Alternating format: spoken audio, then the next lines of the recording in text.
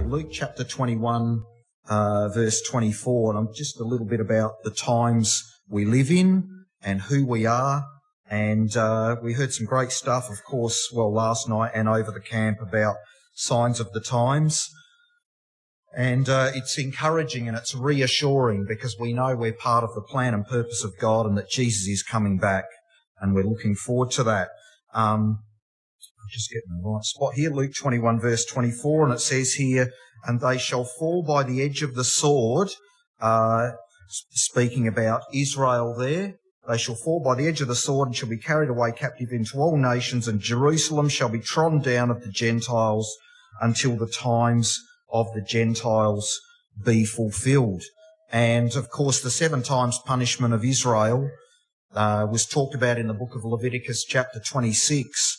And on the 9th of December 1917, the British took Jerusalem in World War I without a shot being fired, in fulfilment of that prophecy and that scripture that had been written in times of old, where God said to Israel, if you disobey me, I'll punish you 7 times for your sins, which is 2,520 years.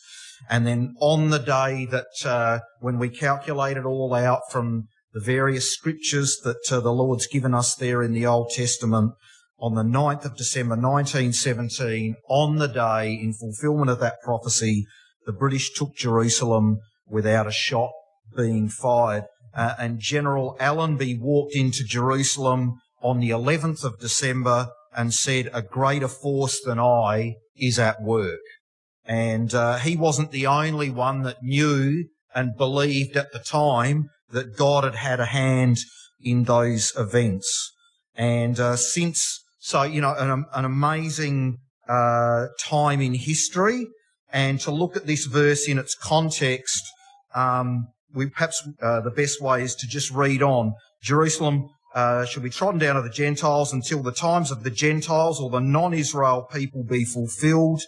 And verse 25, and there shall be signs in the sun and the moon and in the stars, and upon the earth distress of nations with perplexity, the sea and the waves roaring, men's hearts failing them for fear and for looking after those things which are coming on the earth, for the powers of heaven shall be shaken, and then shall they see the Son of Man coming in a cloud with power and great glory. And when these things begin to come to pass, then look up and lift up your heads, for your redemption draweth nigh. So just another sign of the times here, that Jerusalem was taken without a shot being fired, really signifying to the world and to anyone who read their Bible or was taking notice that we're in the last days.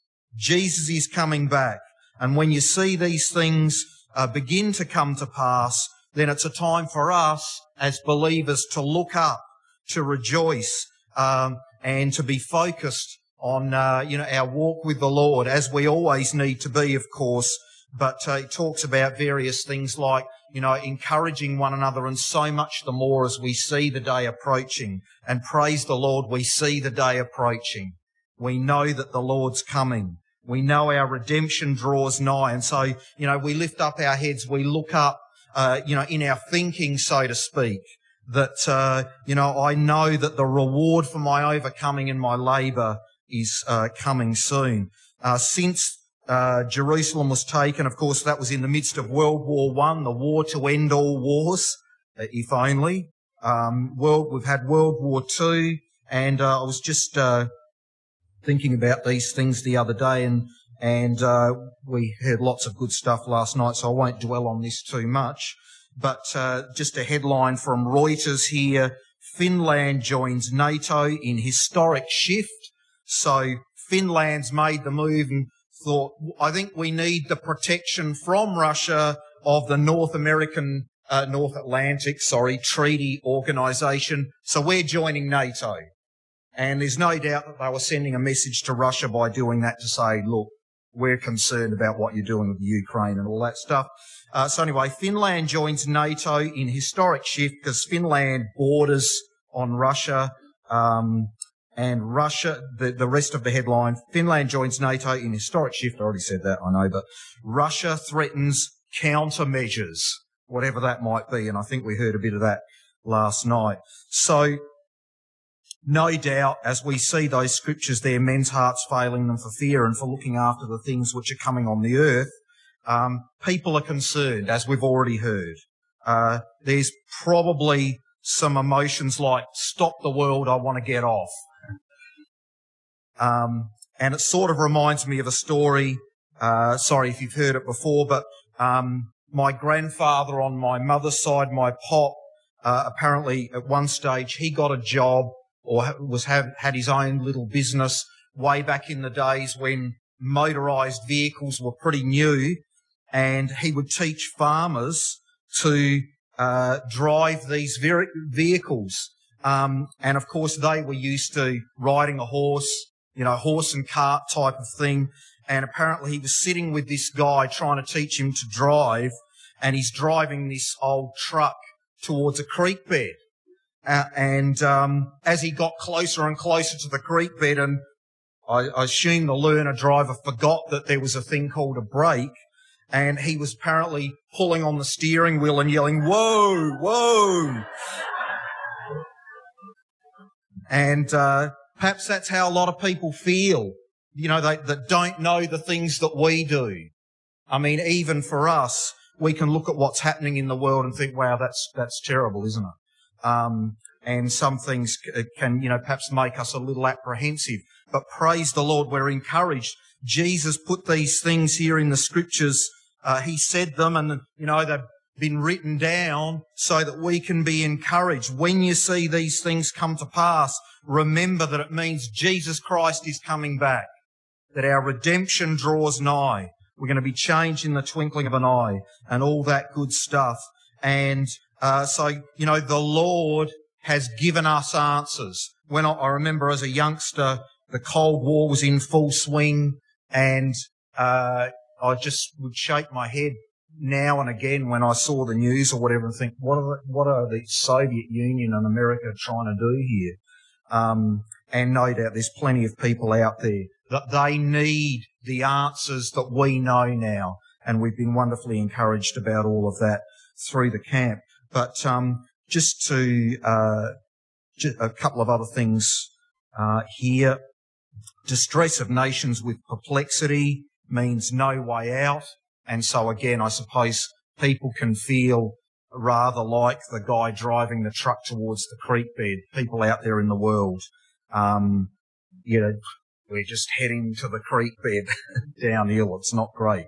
But praise the Lord, we have the answers in the gospel, and we're able to tell people about it. 2 Peter chapter 3 and verse 11.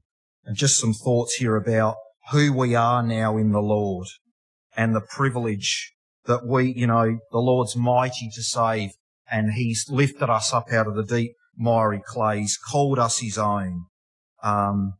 He's made us His, and we know who we are now. We know where we're going, and we just want to take as many people as possible with us. And of course, we're just the messengers.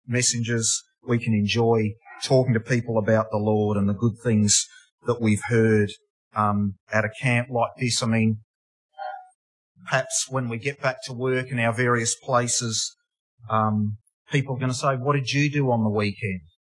And how privileged are we that we can say, well, I heard about a lady who got healed of dyslexia.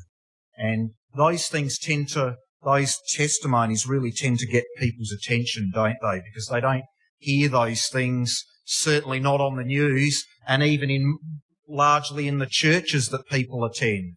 They don't hear these things, but it's just good news, isn't it, that tells people that God's real, Jesus is alive, and that there's hope, that the miracles still happen. And so perhaps as we go back to our various places, we might even be able to flip the script a bit and say to people that we meet, what did you do on the weekend? And then we'll hear them out for a few minutes, and then chances are they'll say to us, what did you do on the weekend? And we get our chance to talk about, and for us, it's really extending out the joy of the camp in some ways, isn't it? That, we just keep talking about the good things that we've been encouraged in over this weekend. 2 Peter chapter 3 here and and verse 11. Seeing that all, 2 Peter 3 verse 11, seeing that all these things shall be dissolved, what manner of persons ought you to be in all holy conversation and godliness, looking for and hasting unto the coming of the day of God, wherein the heavens being on fire shall be dissolved, and the elements shall melt with fervent heat. Nevertheless, we according to the promise of God, who can't lie, look for a new heavens and a new earth, wherein dwells righteousness. Wherefore, beloved, seeing that you look for such things, be diligent that you may be found of him in peace, without spot and blameless. And I just want to pick a few things out here, because again, we've heard plenty of stuff already over the weekend.